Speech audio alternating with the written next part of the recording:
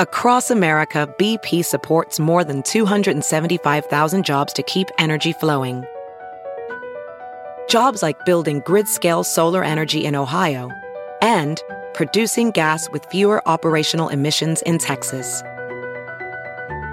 It's and, not or.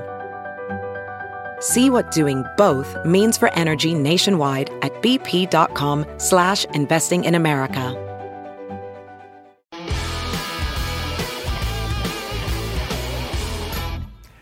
Welcome to the Water Cooler, everybody. I'm David Brody. It's Tuesday, January 19, 2021, the day before Joe Biden's inauguration as the 46th president of the United States. And just those words, Joe Biden, inauguration, have Trump supporters heading to Costco looking for a giant-sized box of Alka-Seltzer. But folks, that's where we are now, less than 24 hours from the swearing in. And on a side note, that won't be the only swearing, by the way, going on that day. As for Biden's cabinet, the hearings have begun. Treasury Secretary nominee Janet Yellen appeared from home during her Senate confirmation hearing. We're going to get reaction to that. And the streets of D.C., look at this. It's like a militarized zone all around the Capitol. Good luck trying to get anywhere near the inauguration. This is America 2021. But first, some provocative words from Senate Majority Leader Mitch McConnell today on the Senate floor. He flat out blamed the president for the January 6th riots at the U.S. Capitol. We want to play some of these remarks that will surely put him high on the enemies list of Trump supporters. The last time the Senate convened, we had just reclaimed the Capitol from violent criminals who tried to stop Congress from doing our duty. The mob was fed lies. They were provoked by the president and other powerful people. And they tried to use fear and violence to stop a specific proceeding of the first branch of the federal government, which they did not like. But we pressed on. We stood together and said an angry mob would not get veto power over the rule of law in our nation, not even for one night. We certified the people's choice for their 46th president. Tomorrow, President-elect Biden and Vice President-elect Harris will be sworn in. We'll have a safe and successful inaugural right here on the west front of the Capitol, the space that President Bush 41 called democracy's front porch. And then we'll move forward. Our work for the American people will continue as it has for more than 230 years. There are serious challenges that our nation needs to continue confronting. But there will also be great and hopeful opportunities for us to seize. Certainly, November's elections did not hand any side a mandate for sweeping ideological change. Americans elected a closely divided Senate, a closely divided House, and a presidential candidate who said he'd represent everyone. As Mitch McConnell, once again, the words, and I'm quoting him here, it says, they were provoked, the mob, they were provoked by the president and other powerful people. I got to tell you, it is fascinating to see this from Mitch McConnell, who is typically like bland as cream of wheat. Remember, though, just a year ago, McConnell was hailed as the brave majority leader, right? He was able to fight and confirm all of President Trump's Supreme Court judges, many lower court ones as well. Now he's moving into like Jeff Sessions territory. Anyhow, I want to bring in Nathan Gonzalez, editor of Inside Elections. Nathan, thanks for being here. Appreciate it. No, thank you for having me again. Well, Nathan, interesting words from Mitch McConnell today. What did you make of that? Well, you know, it shouldn't be surprising, at least based on the last couple of days and how Leader McConnell has, I think, left the door more open than I would have expected, even on the upcoming impeachment trial. But he has gone farther than he's gone before. And I think that this shows the growing divide in the Republican Party. There are those in the Republican Party that see that the next chapter, they want the next chapter of the Republican Party post-Trump to begin. And they're trying to start that process where you have other Republicans who are saying, no, the president is our guy. These are where our voters are, and we need to stay. I mean, just to also, Ben Sass, the Republican senator from Nebraska, had a piece in The Atlantic saying, we can either choose to be a party of the Constitution or a party of conspiracy theories. And you have Senator Rand Paul, Republican from Kentucky, who was on Fox saying, that if if we convict the president in impeachment trial, that a third of the party is going to walk out and leave. So it's just getting more personal and specific than I've ever seen, and I think it's because the stakes are high. Well, we put up the Rand Paul headline there. I want to put up the Ben Sasse, at least one quote from Ben Sasse that you mentioned. This is about QAnon. QAnon is destroying the GOP from within. It was in the Atlantic. He said, until last week, too many in the Republican Party thought they could preach the Constitution and wink at QAnon. They can't.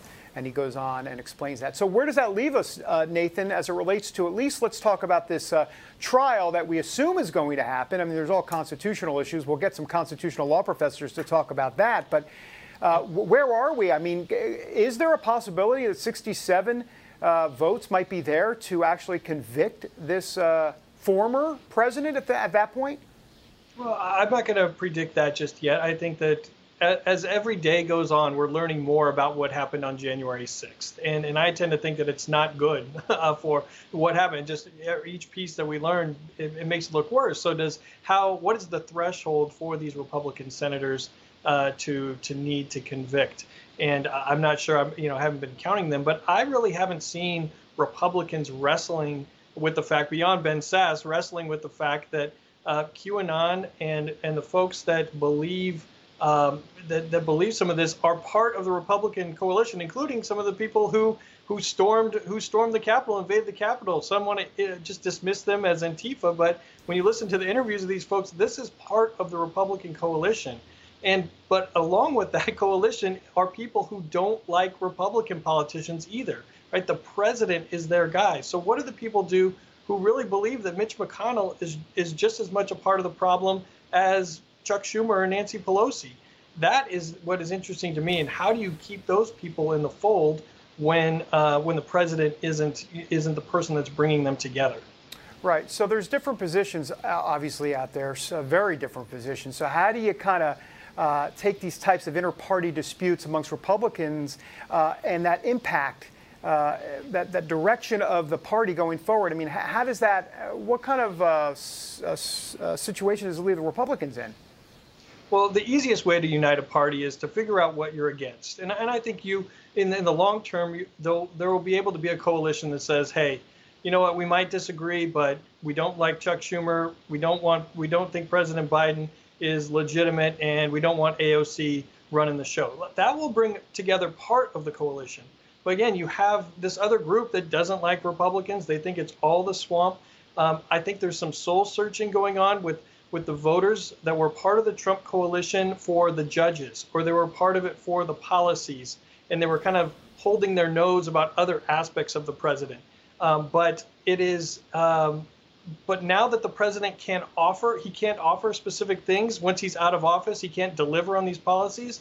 Are they willing to stay in the coalition and be next to, the guy who was beating a police officer with an American flag? Yeah. They're doing like, wait, is this the group that I want to be involved with? And that's what I think we don't know yet. Well, and Nathan, the left can make that. You can make the same argument on the left. I mean, you had the BLM stuff over the summer. You had, police stations burning down. You had Antifa and a lot of the left-wing anarchists. And Democrats, centrist Democrats, could also ask the question, is this the party I want to be part of as well? I mean, I think that does go both ways.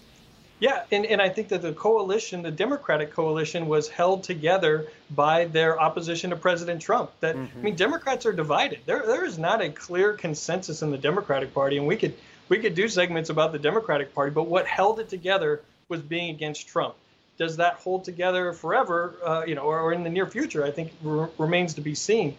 But that coalition was enough to deliver the White House, deliver the Senate, control the Senate, and keep the House in Democratic hands. So Republicans, I'm actually also amazed that Republicans have sort of doubled down or tripled down on the Trump coalition when that hasn't been enough to keep Republicans, in power. And I think that has to be taken into account as well. Nathan, I think one big thing the media is going to miss in all of this is they're going to try to equate all of the crazy punks that were in the Capitol as like the Trump movement, like that represents MAGA nation. It doesn't. Let me be very clear, not just to you, let me be clear to the nation. It doesn't represent MAGA nation at all. Is it a part of it? Sure, it's a fringe part of it. It's people that got crazy. Trump fanned the flames, and then they went ahead and took advantage of it. But that doesn't represent the 75 million or so people that voted for this president. So the point is, I wonder if they're going to miss that. The media is going to miss that because Trump did tap into something that many of these tens of millions of people are frustrated with. They're angry at Congress. They're angry at the media. They're angry at the establishment. They're angry at the swamp. And just because a bunch of knuckleheads, and yeah, we're a couple thousand, but a couple thousand is still a bunch compared to 75 million, that doesn't represent the underlying issue as it relates to what the Trump supporters feel out there. Yeah, I mean, the people, the 81 million that voted for Biden, I think they already thought that the Trump movement was what we saw on January 6th. Like they had already come to that conclusion based on who they wanted to win. And you're right that 74.2 million people did not storm the Capitol on January 6th. That's right. You're also right that is part of the Trump coalition.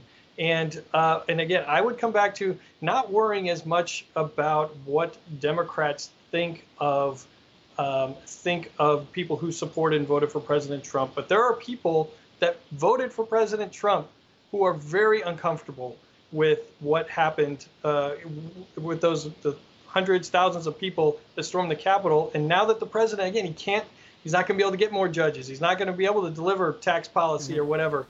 Why are they going to stay in the coalition?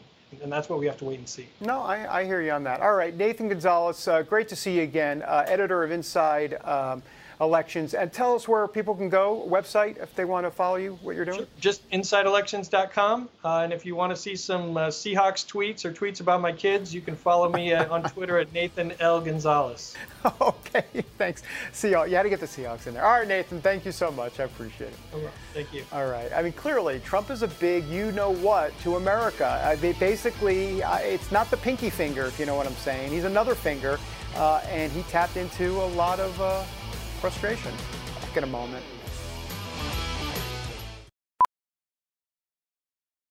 Professional welder Shayna Ford used VR training developed by ForgeFX to hone her skills as a welder. The more time that you spend practicing it, that's what separates a good welder from a great welder. VR training can help students like Shayna repeatedly practice specific skills. Virtual reality definitely helps because the more muscle memory that you have, the smoother your weld is.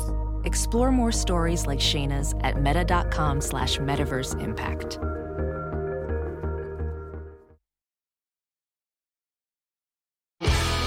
Welcome back to the water cooler, everybody. The January 6th riots, there have been a lot of fallout from that. Some of it has been very personal. Obviously, we've had death and some destruction and violence and the chaos and the arrest. There is a pastor, Pastor Brian Gibson, who has been on this show in this studio. We've had him on quite a few times. He is now in hiding at an undisclosed location after receiving death threats. You know, he was around the country preaching, but also talking about how this election indeed was stolen, and he wanted the church and others to rise up, and now he's in hiding, and we want to talk about all of this with him, and so he joins us now on the water cooler, Pastor Brian Gibson, the lead pastor at his church. Pastor Gibson, always great to see you, sir. Hey, it's great to be with you again, David. Thank you so much for having me. It's been a strange couple of weeks, to say the least.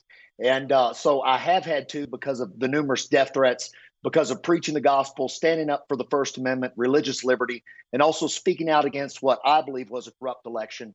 It's come against my family, my wife, my children. So we're taking every precaution to keep them safe. But I'm still in that pulpit every Sunday morning. I won't be driven out of my pulpit. But it has been crazy times, and what the left can do to you in America to come against you and paint a broad brush stroke against the church, it really is unbelievable, and it is atrocious. Well, I want to get to some of the details of what you've experienced, some of the death threats, and what you've come under. But before that, let's set this up a little bit and show the picture that has been making waves and kind of got you in some hot water with with certain folks out there. There it is.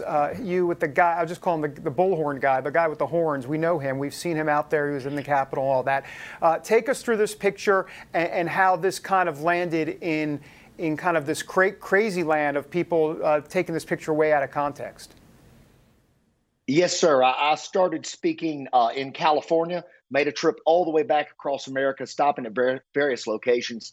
We stopped in Phoenix, Arizona, where I spoke at a rally, and the bullhorn guy, the horn guy, was standing out in the crowd. It was a small crowd. You see him there. He looks like a character from Animal Kingdom. So I walk out and I take a selfie with him, and I throw it up online, and I say, hey, this guy's got the best outfit in the crowd today.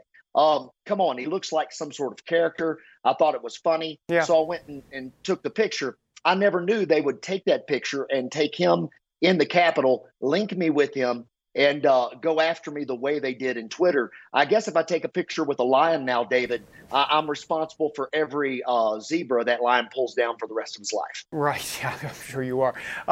Well, so tell me, what criticism did you get? It's more than criticism. I mean, these are death threats. What happened when that picture got out there? What did you experience personally, Pastor? Yeah, here's what the leftists do. They say they're tolerant, but they try to hammer you at every corner.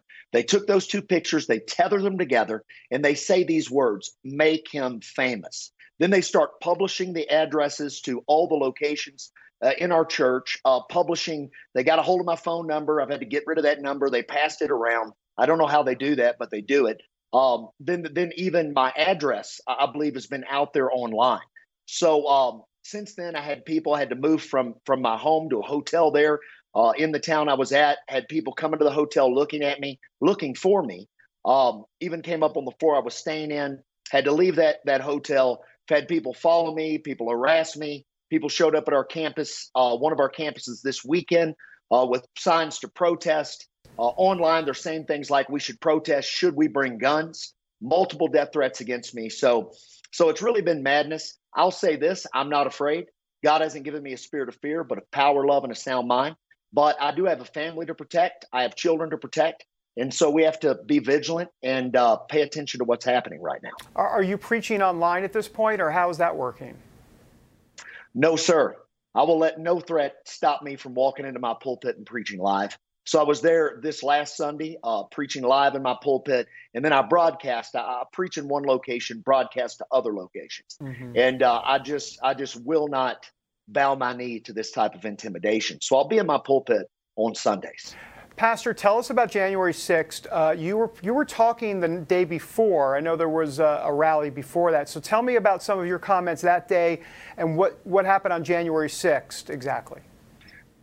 Yes, sir. I led a prayer rally on the 5th, took the opportunity to preach the gospel to the crowd. It's what I do. It's what I live for. Tons of people received Christ that day. Also made comments about standing up for the First Amendment, comments about how our elected officials ought to represent we the people and not just fall into the narrative that the left is pushing out there. And then on the 6th, I go down to hear the president speak. It was freezing. I left a few minutes early and got up to our hotel room. Me and my wife were warming our feet up and got the call that the Capitol had indeed been breached. I didn't believe it. I didn't believe it had happened. So I put on my walking shoes and I went up the hill there to see what was happening. And honestly, on the outside, David, it was a lot of people praying, people singing God Bless America. I mean, it was a peaceful protest by the majority of these people. Now we know there were some bad actors up at the top. I know some leftist and Antifa type guys were there. Also believe some Trump supporters, fell right in line, followed them in. I think a lot of the footage that's out there, I had a friend that was up there and got out of there very quickly, but he personally saw Trump supporters and people telling people to stop attacking the building, to stop the violence. Yeah. And they even pushed those people away and they left the crowd, went around to the other side and started the same business. So what he said is what the media is selling you is not what actually happened. He was an eyewitness. And just less than a minute left, but I got to have you clarify. We see Jesus 2020 banners. We saw a lot of praying, which is great because we're fighting for Judeo-Christian principles out there. But then the crazies inside started praying about Jesus and Christianity from the speaker's pulpit. I mean, that's crazy. That's crazy stuff, not part of what Christianity is all about.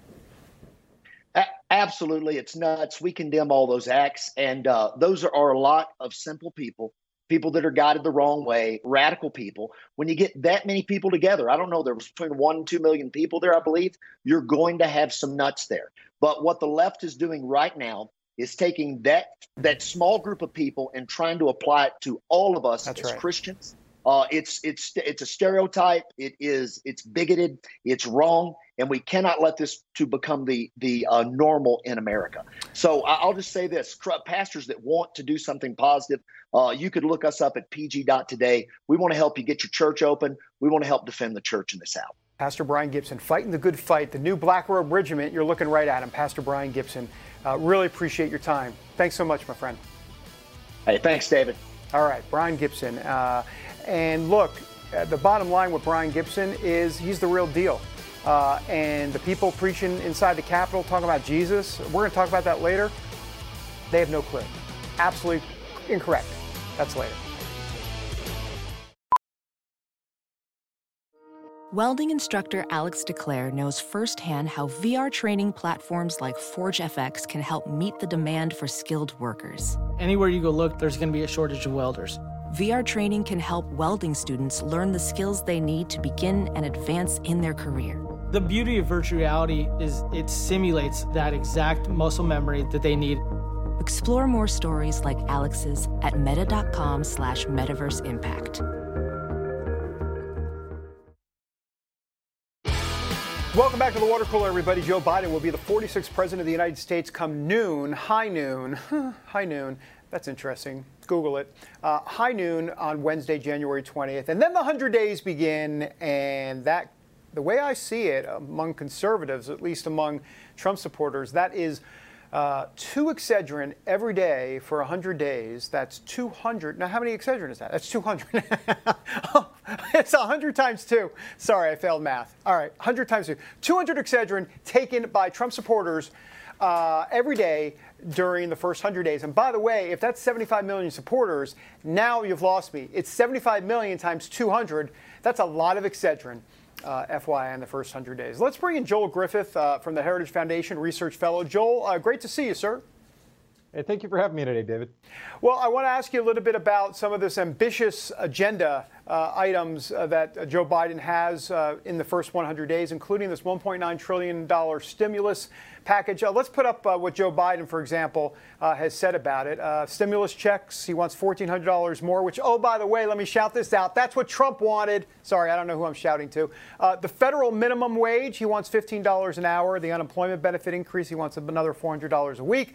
Child tax credit increase, $3,000 a year, and he wants to extend the eviction notice, which Trump wanted to as well. Anyhow, what do you make of some of what's in there? Well, there's a lot of dangerous, wasteful spending in that. And as you mentioned, some of these proposals, it's not just Democrat proposals, Republicans have come on board as well. And whether it's Republicans or Democrats pushing forward this type of spending, American people are going to pay for it either through higher taxes, higher inflation, or slower economic growth. And let's start with the big one there, and that's that stimulus checks. This would be round 3 of stimulus checks that would go to everybody beneath a certain income threshold, regardless of whether or not they're employed. You end up with tens of millions of Americans that are gainfully employed receiving this money. And of course, everybody likes to have a little bit of extra cash. In this case, a lot of extra cash in their checking account.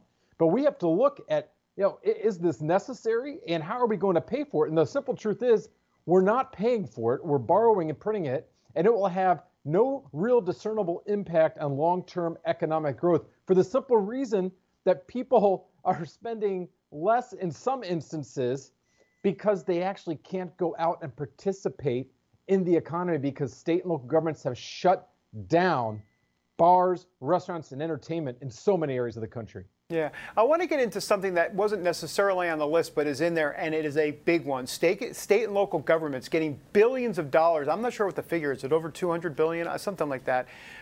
Anyhow, tell me a little bit about what state and local governments could get out of this and the concern about where that money would end up. I mean, that sounds crazy to me.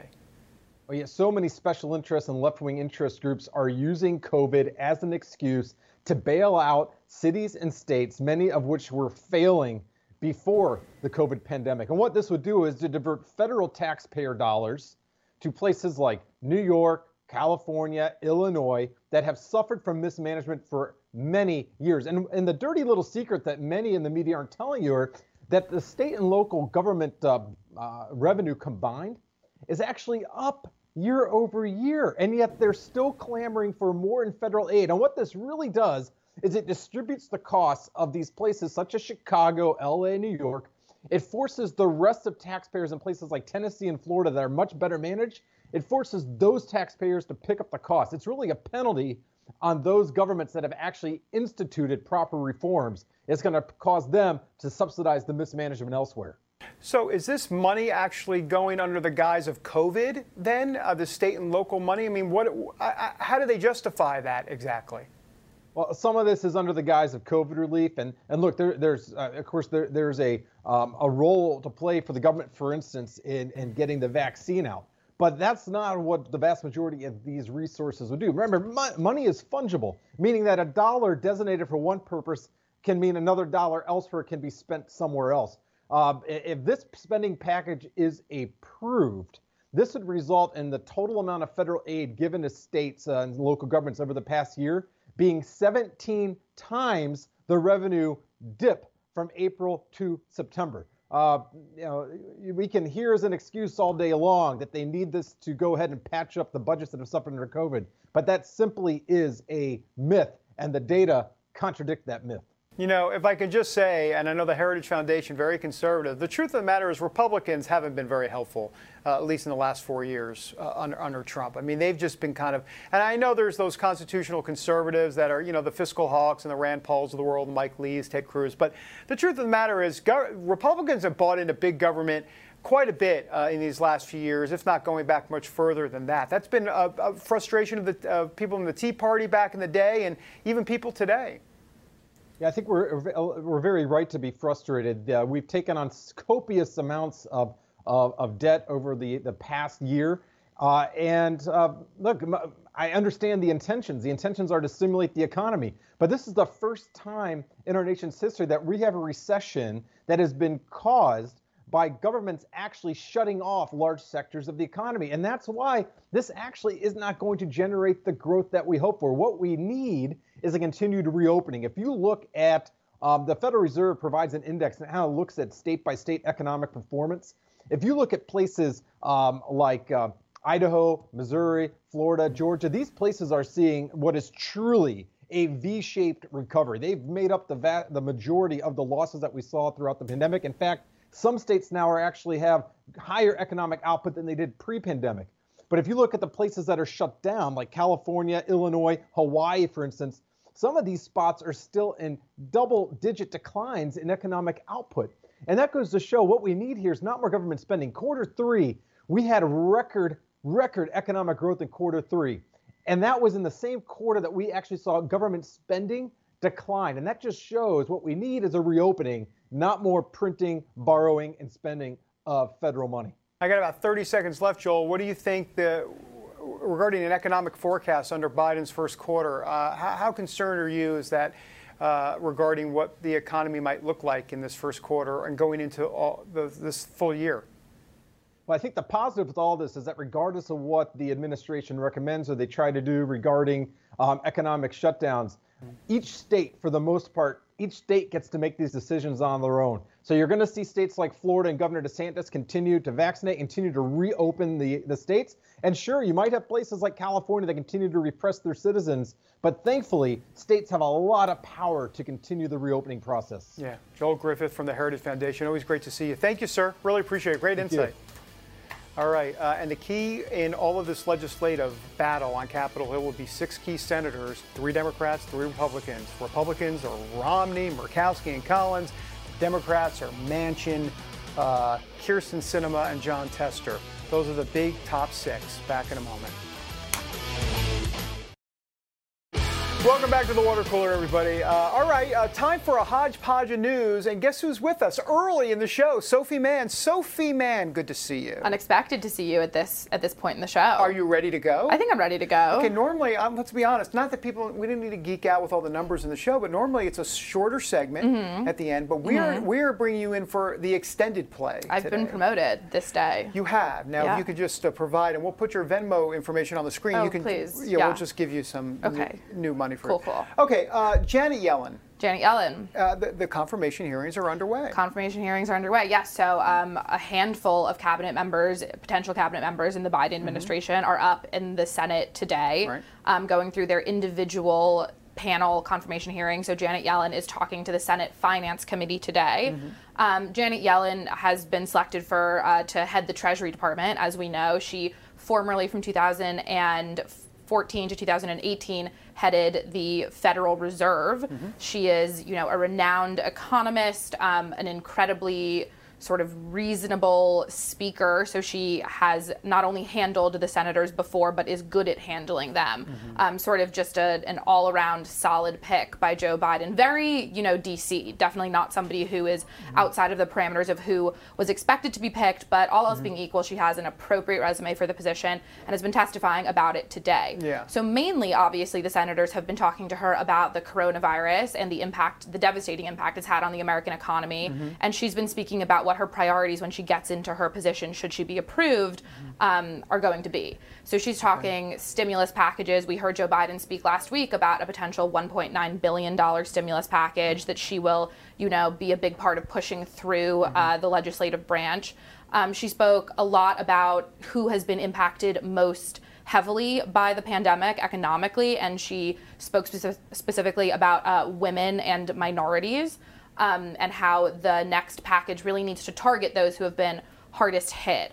Some Republican senators also took the time to grill Yellen about the U.S.'s financial relationship with China, which has been a big central question of the Trump administration, and I think will be something that we continue to have to address because they are, an imminent force in that arena. Did she take a tough stand on China? She did. She did take a tough stance on China. I mean, she was very hardline about it, very straightforward. She talked about them as our biggest global competitor and as a competitor that frequently employs, underhanded, immoral, often illegal methods to produce their goods, if that is sort of work conditions or climate conditions that they're sort of skirting. They've been known to steal intellectual property, and she's talked about, needing to come down hard on them for those practices and also needing to really sort of work together with our regional and global allies in order to dissuade China from continuing those practices, because they really are a threat to sort of the free market global economy, especially as it pertains to the United States, which has sort of been vying for that top position against China for a couple of years now. Yeah, I think it's going to be smooth sailing for her. Yeah, I think so. Yeah, she's kind of like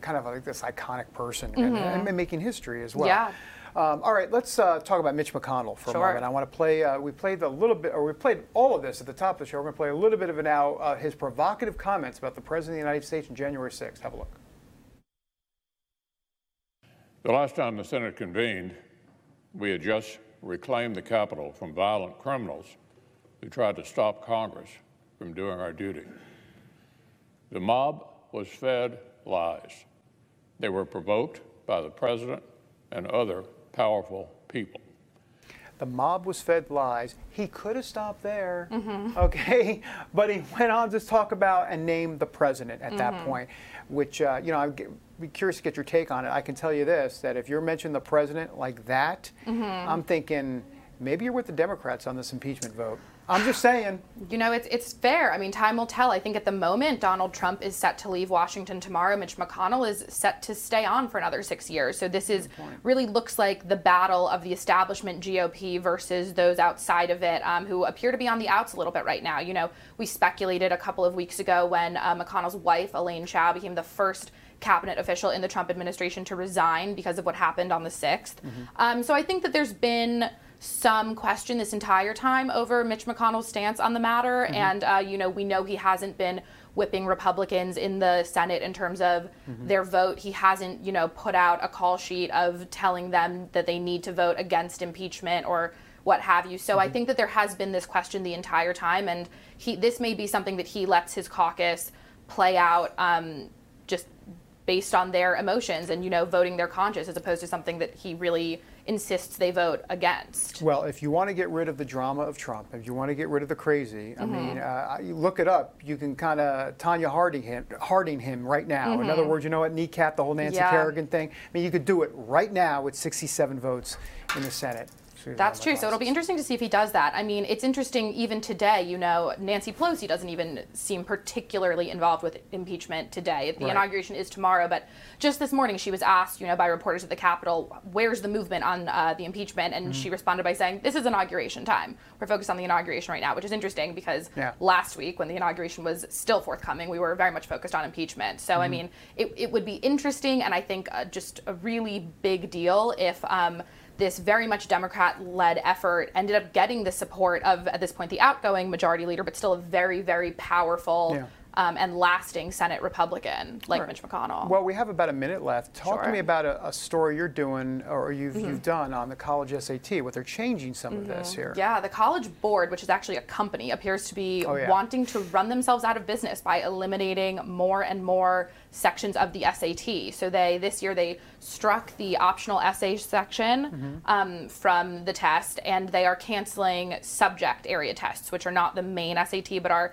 specific subject matter tests that you can take and sort of apply supplementally to your college application. Some schools require them, some schools haven't. In the wake of the coronavirus pandemic, a lot of schools have responded by canceling the SAT requirement for this go of applications because students have not been able to take it because of closures and various scheduling issues. But it seems like the test is becoming a little bit antiquated and something that colleges are hoping to move away from for a variety of reasons. I mean, there's experts on both sides of this debate saying these are a good metric for measuring a student's capabilities. Then there's those who say that students don't have equal access to testing prep and they don't measure intelligence in the way that you would actually want to if you want a holistic class at a given university. Yeah, it's interesting. I can tell you this, back in the day, I'm just saying back in the day, I mean, the SAT was the ballgame. I mean, that's it. They didn't even have the ACT back then. Yeah. I know it was pre-Civil War but it was roughly, anyhow, the bottom line is it's interesting to see some of the changes going forward. So. Yeah, I agree. All right, you're chock full of news today, Sophie. That's why we call you Sophie News. That's why you call me that. Why'd I have to snap? Sophie News. All right, when we come back, the last sip is going to be next. They're talking about, I'm just going to say the word, Jesus. They're talking about Jesus on the Senate floor, but it's the crazies. I'll explain in a moment. Welcome back to the water cooler, everybody. End of the show here, some final thoughts. So Joe Biden is going to be inaugurated, as we know, as the 46th president of the United States on Wednesday at noon, and he has talked about unity from day one. Well, guess what? It's time to put up or shut up at this point. And how do you go about unifying the country? Good luck with that. Obviously, there are all sorts of problems. But here's one just kind of a novel idea. It has to do with television and media because that's what we do. That's what we peddle in. No, we don't peddle in it. But look, here's what Joe Biden can do. Imagine his first interview as president of the United States is not a sit down with CNN or ABC or NBC or CBS or GVV or ABD, any of those alphabet soup folks. No, it is a sit down with a conservative media outlet. Choose the one you think it should be. But the bottom line is, what if he did a big interview with a conservative media outlet? What if he went to some Trump districts around the country that Trump won handily and went there and said, I'm here, I'm Joe Biden, and I brought with me an olive branch? Those are a couple of ways that Joe Biden might be able to provide, or at least start to provide, unity in this country. Now, as it relates to Capitol Hill and Congress, here's something to think about when it comes to unity. It's going to happen in the middle. It's going to happen with 6 senators in the United States Senate. 3 Democrats, 3 Republicans. These are the names to keep an eye on. And I'll say these names quite a bit throughout the next 4 years, but let me go through them. Mitt Romney, Lisa Murkowski, Susan Collins on the Republican side. They're rhinos, but Democrats could really use them. Joe Biden could really use them. On the Democrat side, you've got John Tester, you've got Joe Manchin from West Virginia, and Kyrsten Sinema from Arizona. Those are 3 on the Democrat side. Let me repeat what I'm about to say, so I'll say it twice. That is where the center of power is. That is where the center of power is.